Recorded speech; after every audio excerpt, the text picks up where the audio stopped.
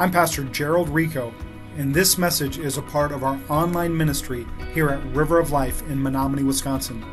To find out more about us, please visit our website, riveroflife.co. Again, that is riveroflife.co. But for now, prepare your heart and enjoy this message. I hope this morning you all brought your number 2 pencils with you because you may not realize it, but today we're actually going to be passing out our annual Bible literacy survey. And so you should be getting a scan drawn coming down your aisle. And no, I'm kidding. I'm kidding. How many of you just panicked for a second? Okay, test anxiety people out there at all? You know, like I love taking tests. I'm one of those weird people. Like I hate daily work, but when it comes to actually, getting into a class and taking the test, I feel like I'm so prepared. Like I can go in and just crush a test. It's just. I think it's something abnormal about me that God has put in me, but I enjoy taking tests. That might not be you. And the thing that I want you to recognize is, unfortunately, tests are a huge part of life. There is no one who is exempt. You don't get to call up and say, teacher, I've got a doctor's notice. I'm not going to take the test today. Because often we don't even realize when the test is coming. We don't see it coming until it's too late. Today we are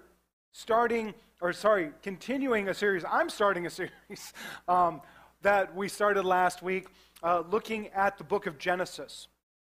The book of Genesis is a powerful book looking at the different aspects of creation, looking at family, looking at gender identity, different things, fun things like that. I know it's not in the news right now, but hey, we're gonna touch on these things anyway.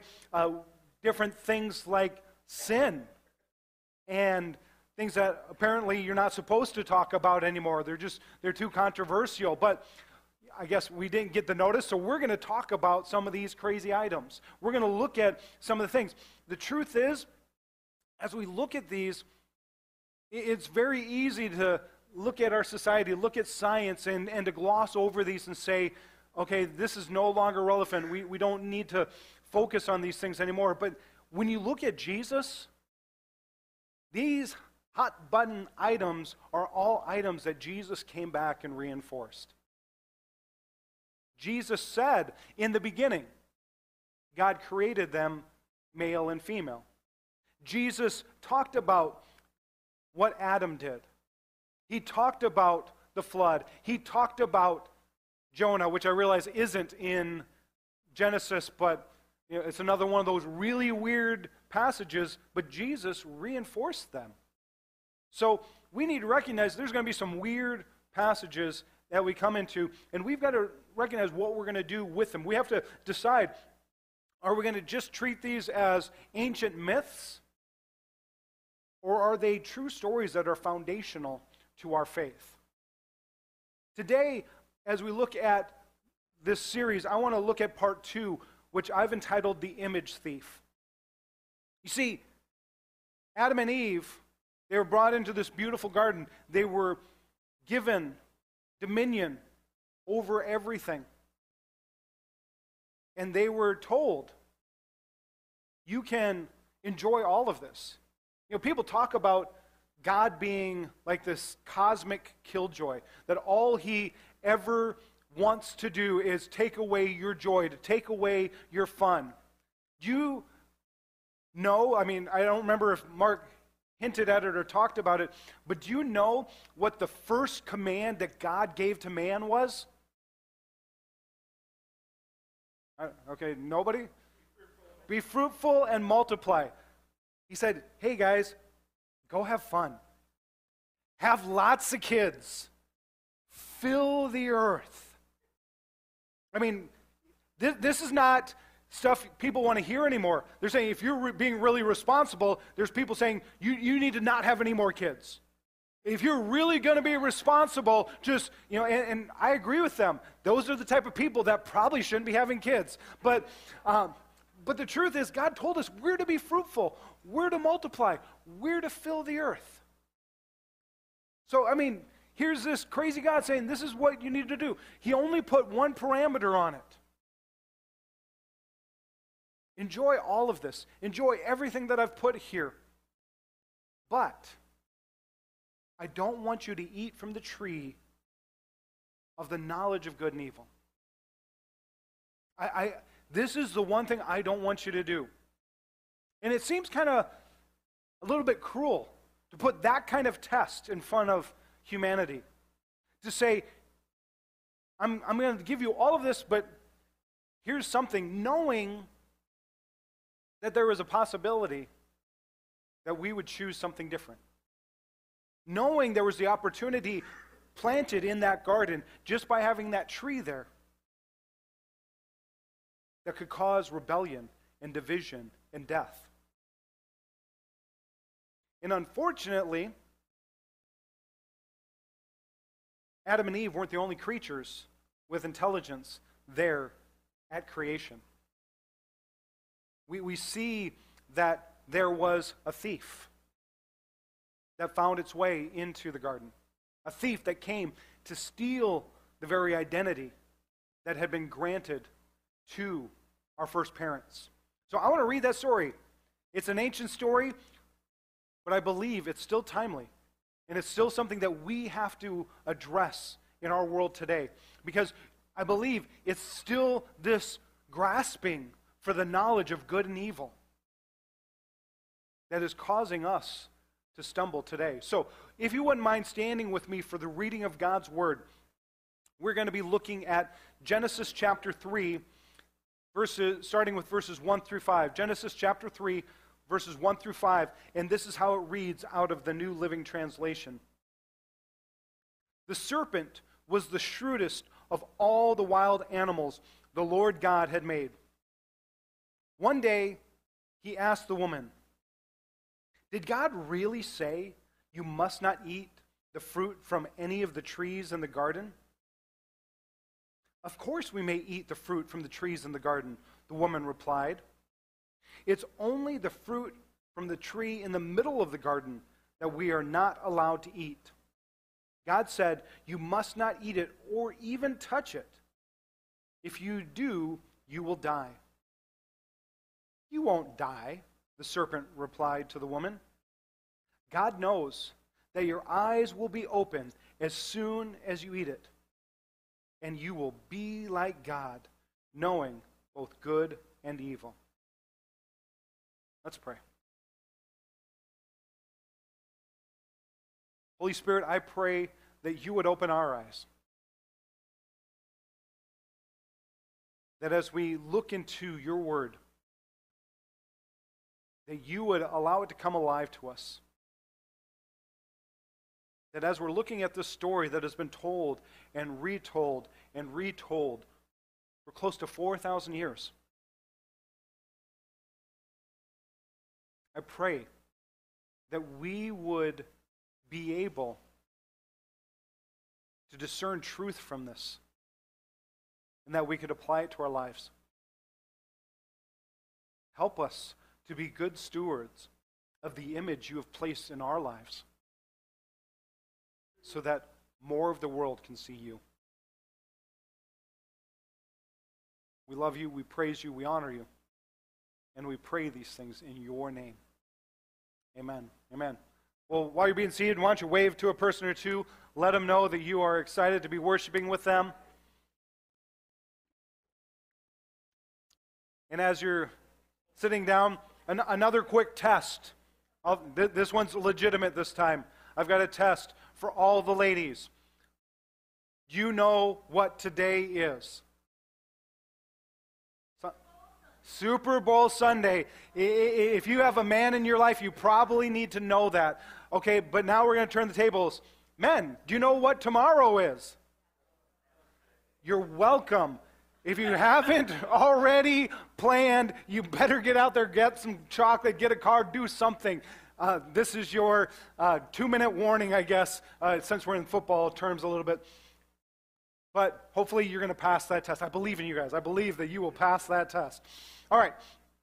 So, looking at this story, we have Adam and Eve we have the serpent, who we recognize was Satan incarnate.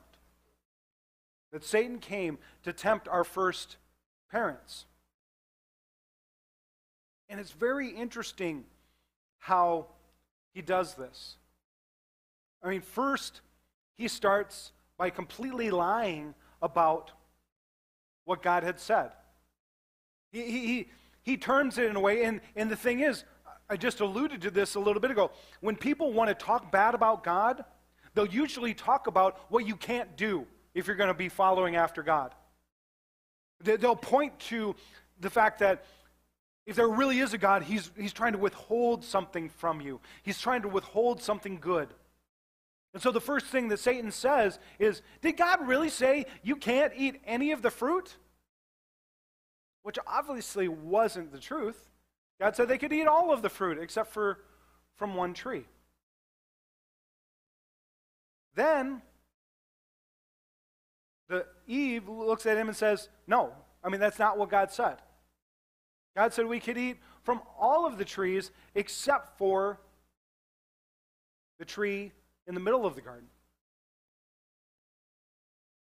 First of all, here's a quick lesson for you. When Satan starts talking, leave him alone. There's no reason to dialogue with the enemy. There's no reason to invite him to have a seat at your table. You can completely disregard the attacks of the enemy. Let me give you what probably will be the best advice I'll give during this time. So after this, you can completely tune out. But think about this. Whenever you have a negative thought, ask yourself this question. Where did this thought come from? Next question you can ask yourself is this thought true? Asking those two questions will very quickly help you to understand, are you listening to the enemy or are you listening to God? If you're anything like me, there's probably times you doubt yourself. There's probably times you think you're not good enough. There's probably times you think you're failing the test. And there's this voice, in my head at least, that says, Gerald, you're not good enough. You're messing up. You're messing up as a father. You're messing up as a husband. You're messing up, there's all of this stuff going on. Let me ask you this. Do you think I would really want to talk to myself that way? To call myself a failure? To call myself less than? Do you think God would be saying that? Most likely not, unless I'm doing something just outrageously wrong. So that thought, more than likely, is coming from the enemy. And once I recognize that, that's the voice of the enemy in my mind, I can say, I don't have to listen to that. It's amazing how quickly you can find peace if you just recognize who's talking to you. If you just simply say, I don't have to listen to your voice. I will only listen to the Word of God. I will only listen to what God is speaking to me. Now, granted, there will be times God will call you to change something. But it's usually from a perspective of correction and love. It's never degrading you, degrading your character. It's usually a calling to something higher, not a putting your face in what you have done. So let's be a people who recognize that. And so then, we see the biggest thing that Satan tries to do. He tells her, you don't have to listen to God. You're not gonna die. But what we recognize in this temptation, and it's a thing that we need to recognize about all temptation, temptation steals identity.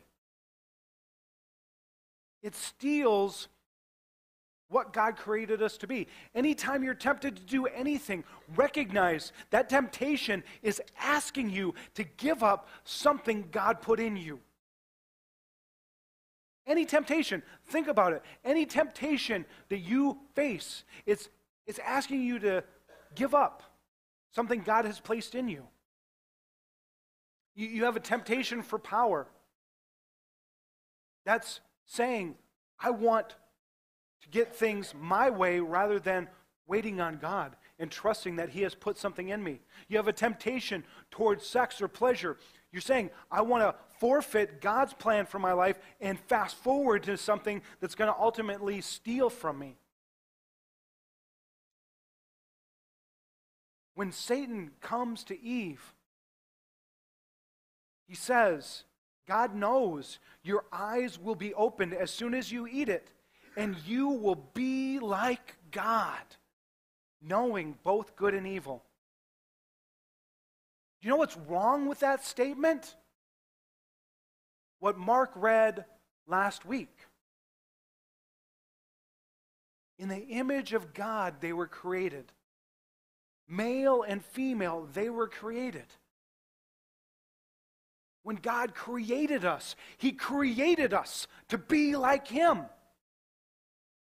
He created us to be people who were full of His Spirit, who had the ability to have dominion over the creation He had put in place. And the temptation that Satan brings is if you eat this fruit, you'll be like God. He wasn't trying to give her an identity. He was trying to steal one.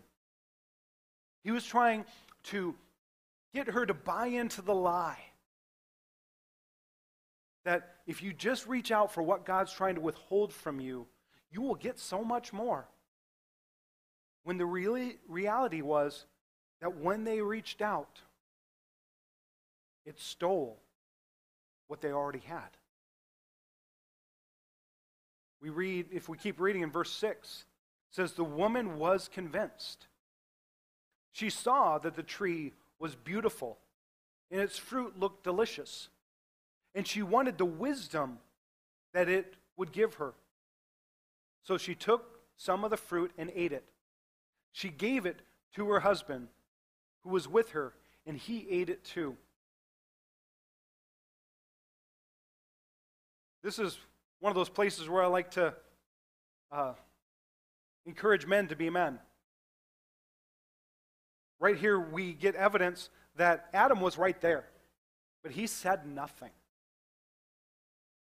It says Adam was with her, and yet he let Eve talk to the enemy and converse with the enemy and let Eve disobey God without even what we see saying anything in defense for God. Just something to think about.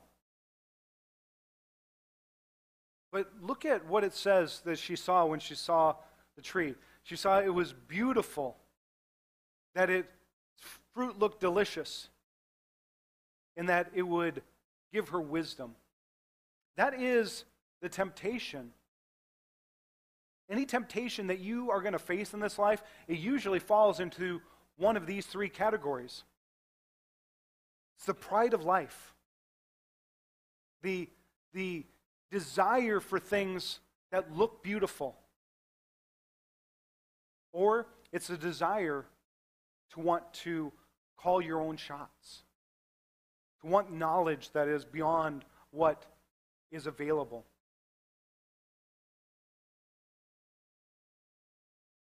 Ever since she ate that tree, that has been what we've been chasing after. We've been chasing after beauty. We've been chasing after power. We've been trying to define for ourselves what good is and evil is. Think about some of the big debates right now that we are facing as a country. People trying to redefine what is good and what is evil. Go across the news, look it all over. It's people trying to say, we don't want to define good and evil by God's standards. We want to define it by our own. We don't want to believe that we were divinely created. We want to believe this is all an accident. so that we can make our own decisions. We don't want to believe that God created them man and female, so we're going to say there's a spectrum, and we're going to put people, into all of this confusion. We're not going to believe that there's really sin. You're all really good people. You've all got it figured out. It's just society is giving you a bad hand. And so if we can just redefine society, we can figure out what good and evil is together. It's all going back to this.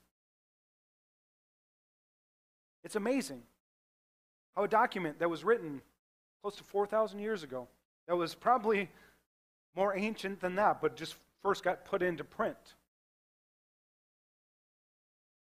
still applies today. It still is relevant today. And we still have the decision how we're going to face this test.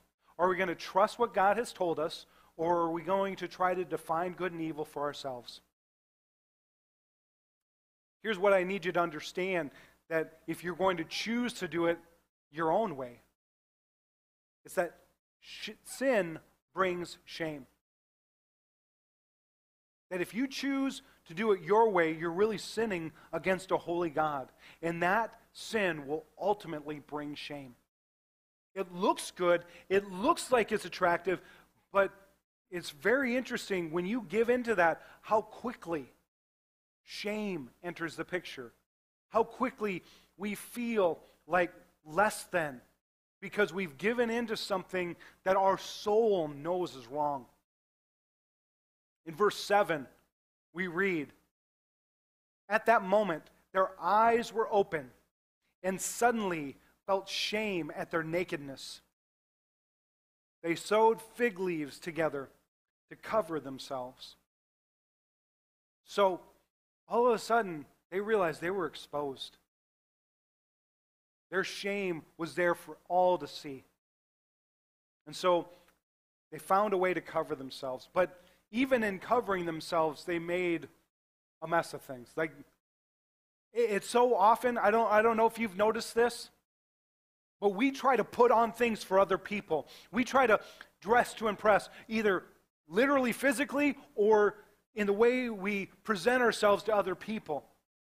But so often, seeking approval from other people is only compounding the problem. We're allowing them to steal our identity, and we are allowing them to define our worth, rather than going to God. And it rarely produces anything of good in our lives. When we say, I need to put on something to impress the people around me, it always brings shame. It always brings condemnation. Maybe not immediately, but it will happen. Are you depressed yet? Are you feeling like this meant, Pastor Gerald, I should have just stayed home. I should have just got my chips and nachos and waited for the game to turn on. I hope not, because there is good news. The most powerful part of this story is not the brokenness, is not the fact that the enemy showed up and stole the identities of our first parents. The most powerful part of the story is this: God seeks sinners.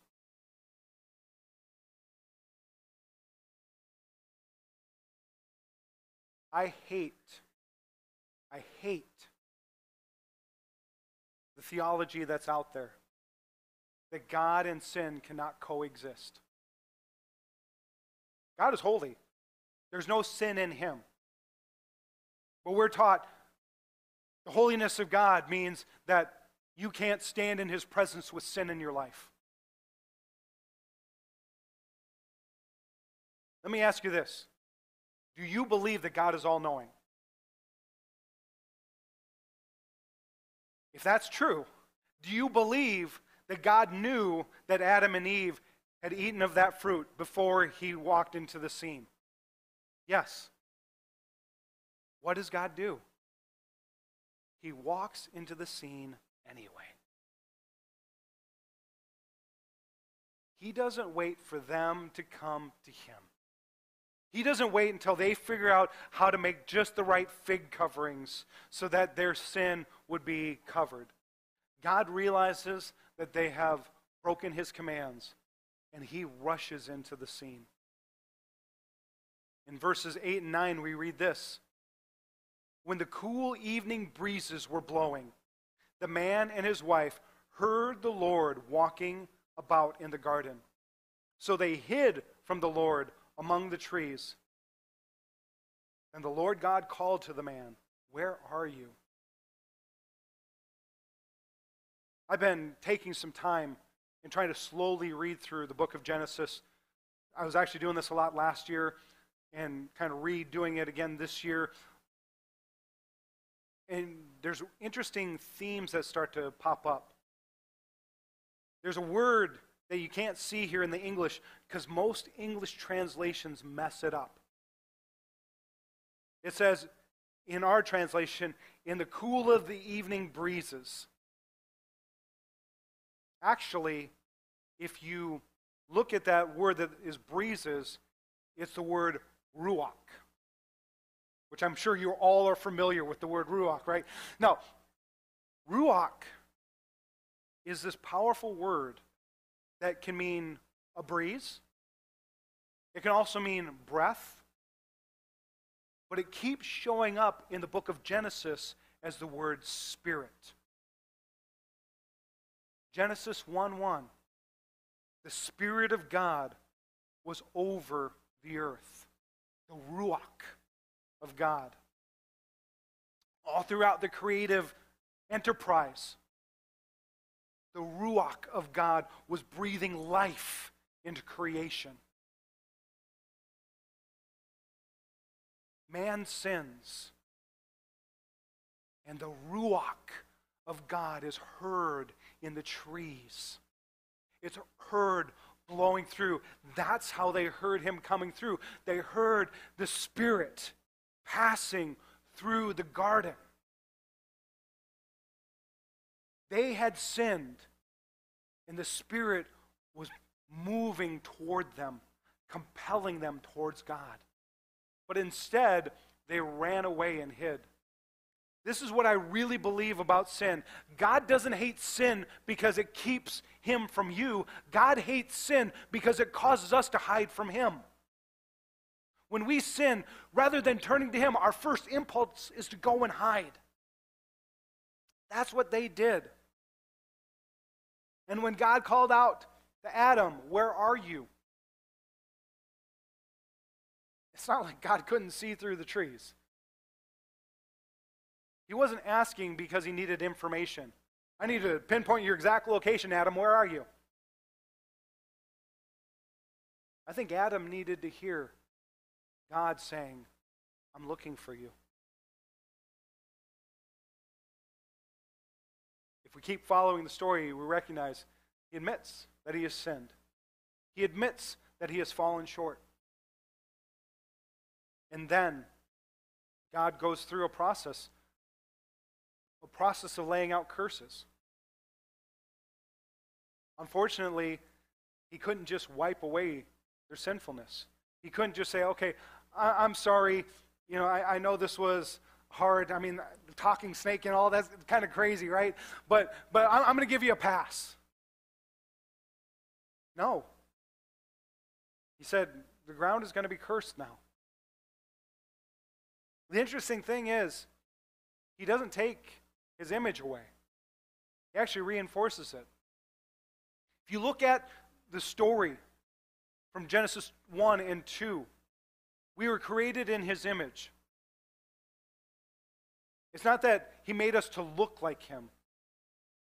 When you really look at what sets humanity apart from all of other creation, is that we have been given a divine prerogative to rule over this world. To be good stewards of creation. And God says it's going to be cursed, but I still expect you to steward it. I still expect you to go out and work the land. I still expect you to take care of this creation. So even though the enemy tried to steal our identity, God brings it right back, even in the middle of the curse. And then he does something pretty amazing. In verse 21, and the Lord made clothing from animal skins for Adam and his wife.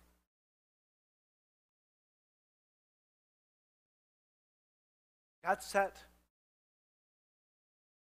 a precedence. From that moment forward, it became evident that in order to cover over sin, blood had to be shed. They tried to make coverings with fig leaves. God said there has to be a sacrifice. There has to be an atonement.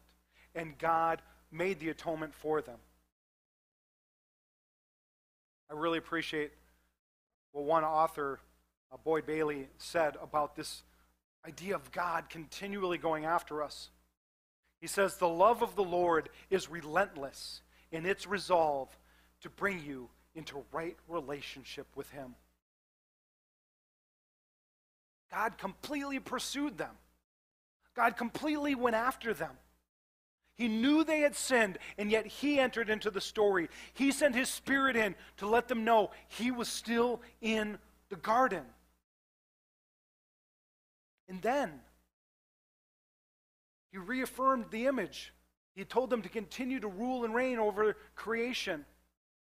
And then He Himself provided a sacrifice to cover them.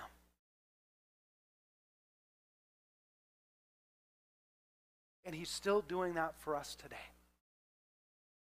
This is the good news. He is still doing this for us today. Hidden in Genesis chapter 3 is a little thing that theologians like to call the proto-evangelion, which basically means the first gospel. Genesis 3:15.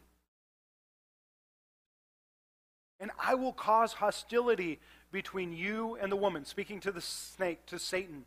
I will cause hostility between you and the woman, between your offspring and her offspring.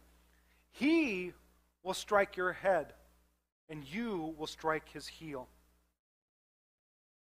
This is the first allusion in all of the Bible to Jesus. That there was going to be a fight between humanity and the power of Satan. But there will be coming a day where even though Satan will strike Jesus' heel, Jesus would crush his head. Jesus would take away the fangs of death, take away the fangs of sin, and that we could be forgiven, we could be healed. We lost it all in a garden because our first parents said, we're going to do things our way. But 2,000 years ago, there was another garden.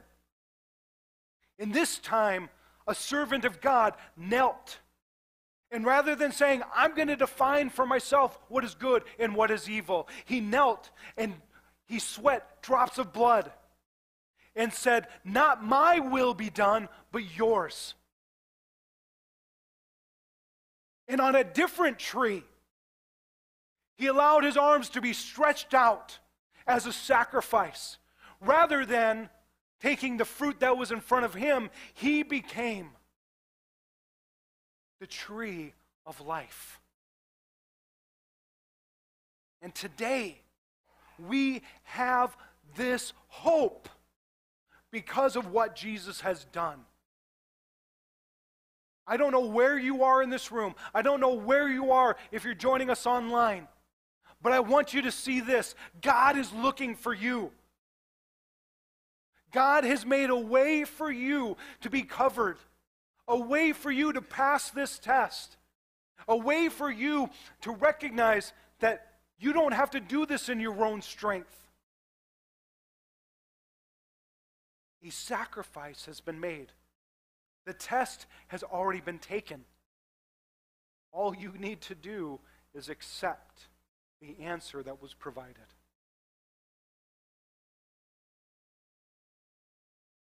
The Bible's powerful, guys. I hope you are taking time to read it. I hope you take some time this week and read through the book of Genesis. Or at least get through the flood. That's where we're going next. It's a powerful book.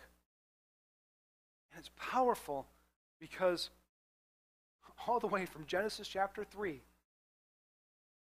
Revelation chapter 21, it's all about Jesus.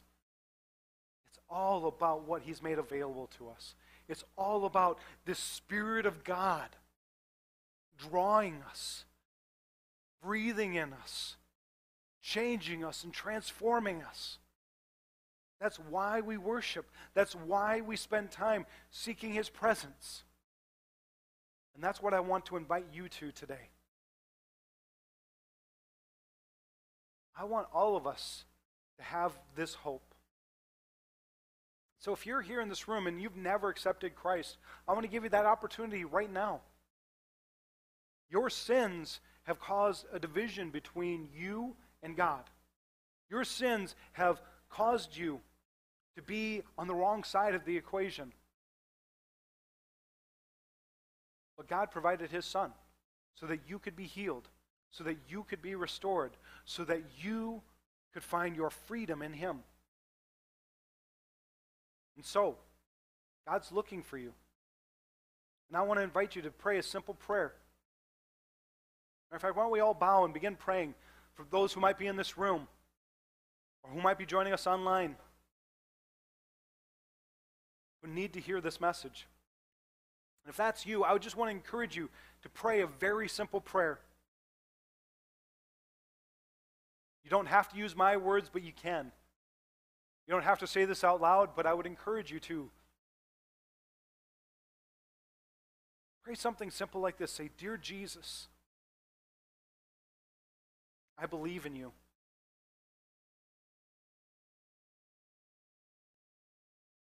I believe that you died for my sins. And I also believe that God rose you from the dead. I'm sorry for my mistakes. I'm sorry for trying to define for myself what is good and what is evil. I turn away from my old life. And I choose to follow you. Holy Spirit, fill me. Help me to live for Jesus every day. God, I thank you for the new life you've given me. From this day forward, you have all of mine. As I pray this in Jesus' name. Amen. Amen.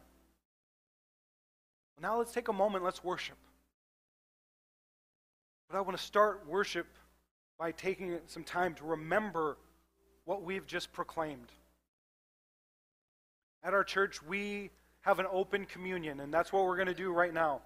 What that means is you don't have to be a member of our church to participate. We just ask that you are someone who has called upon the name of Jesus,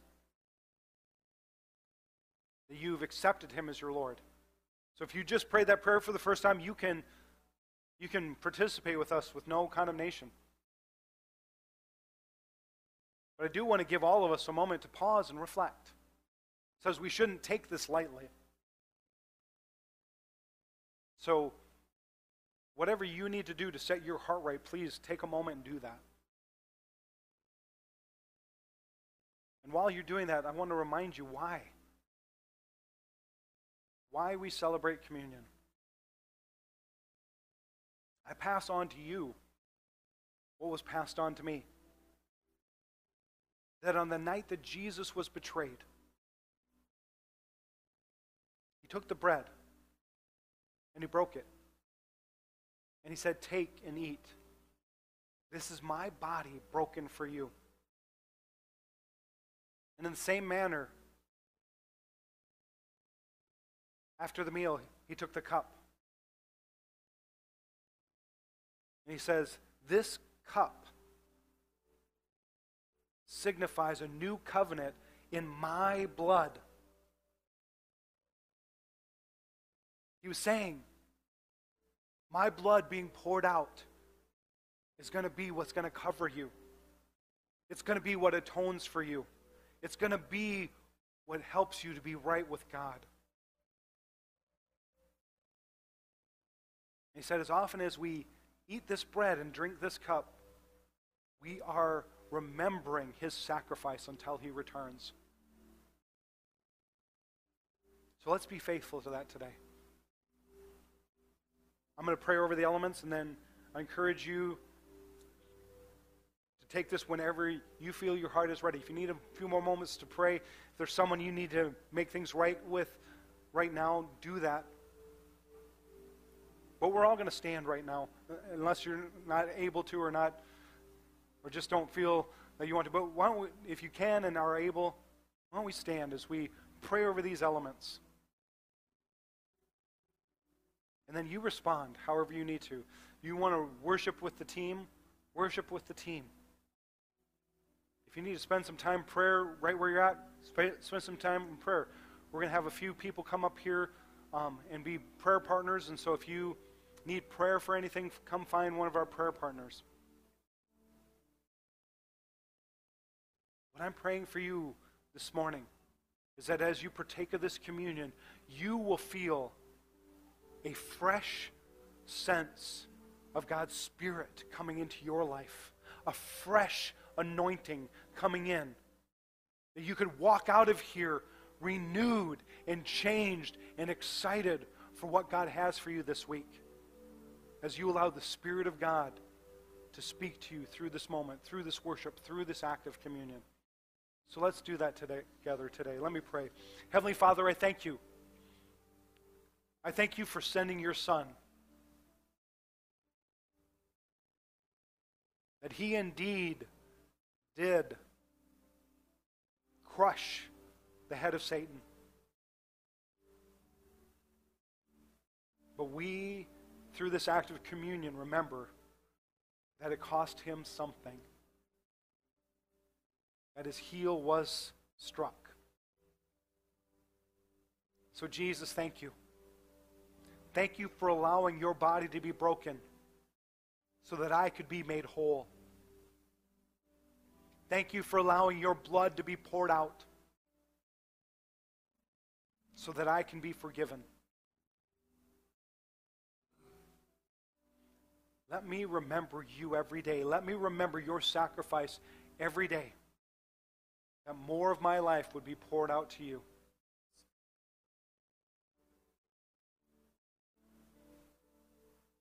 We love you, Jesus. We praise you.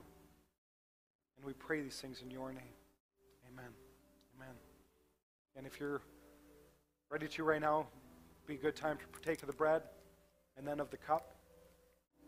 And together, let's pray and believe for a fresh wind to come over us. I love you guys. We'll see you next week. Amen.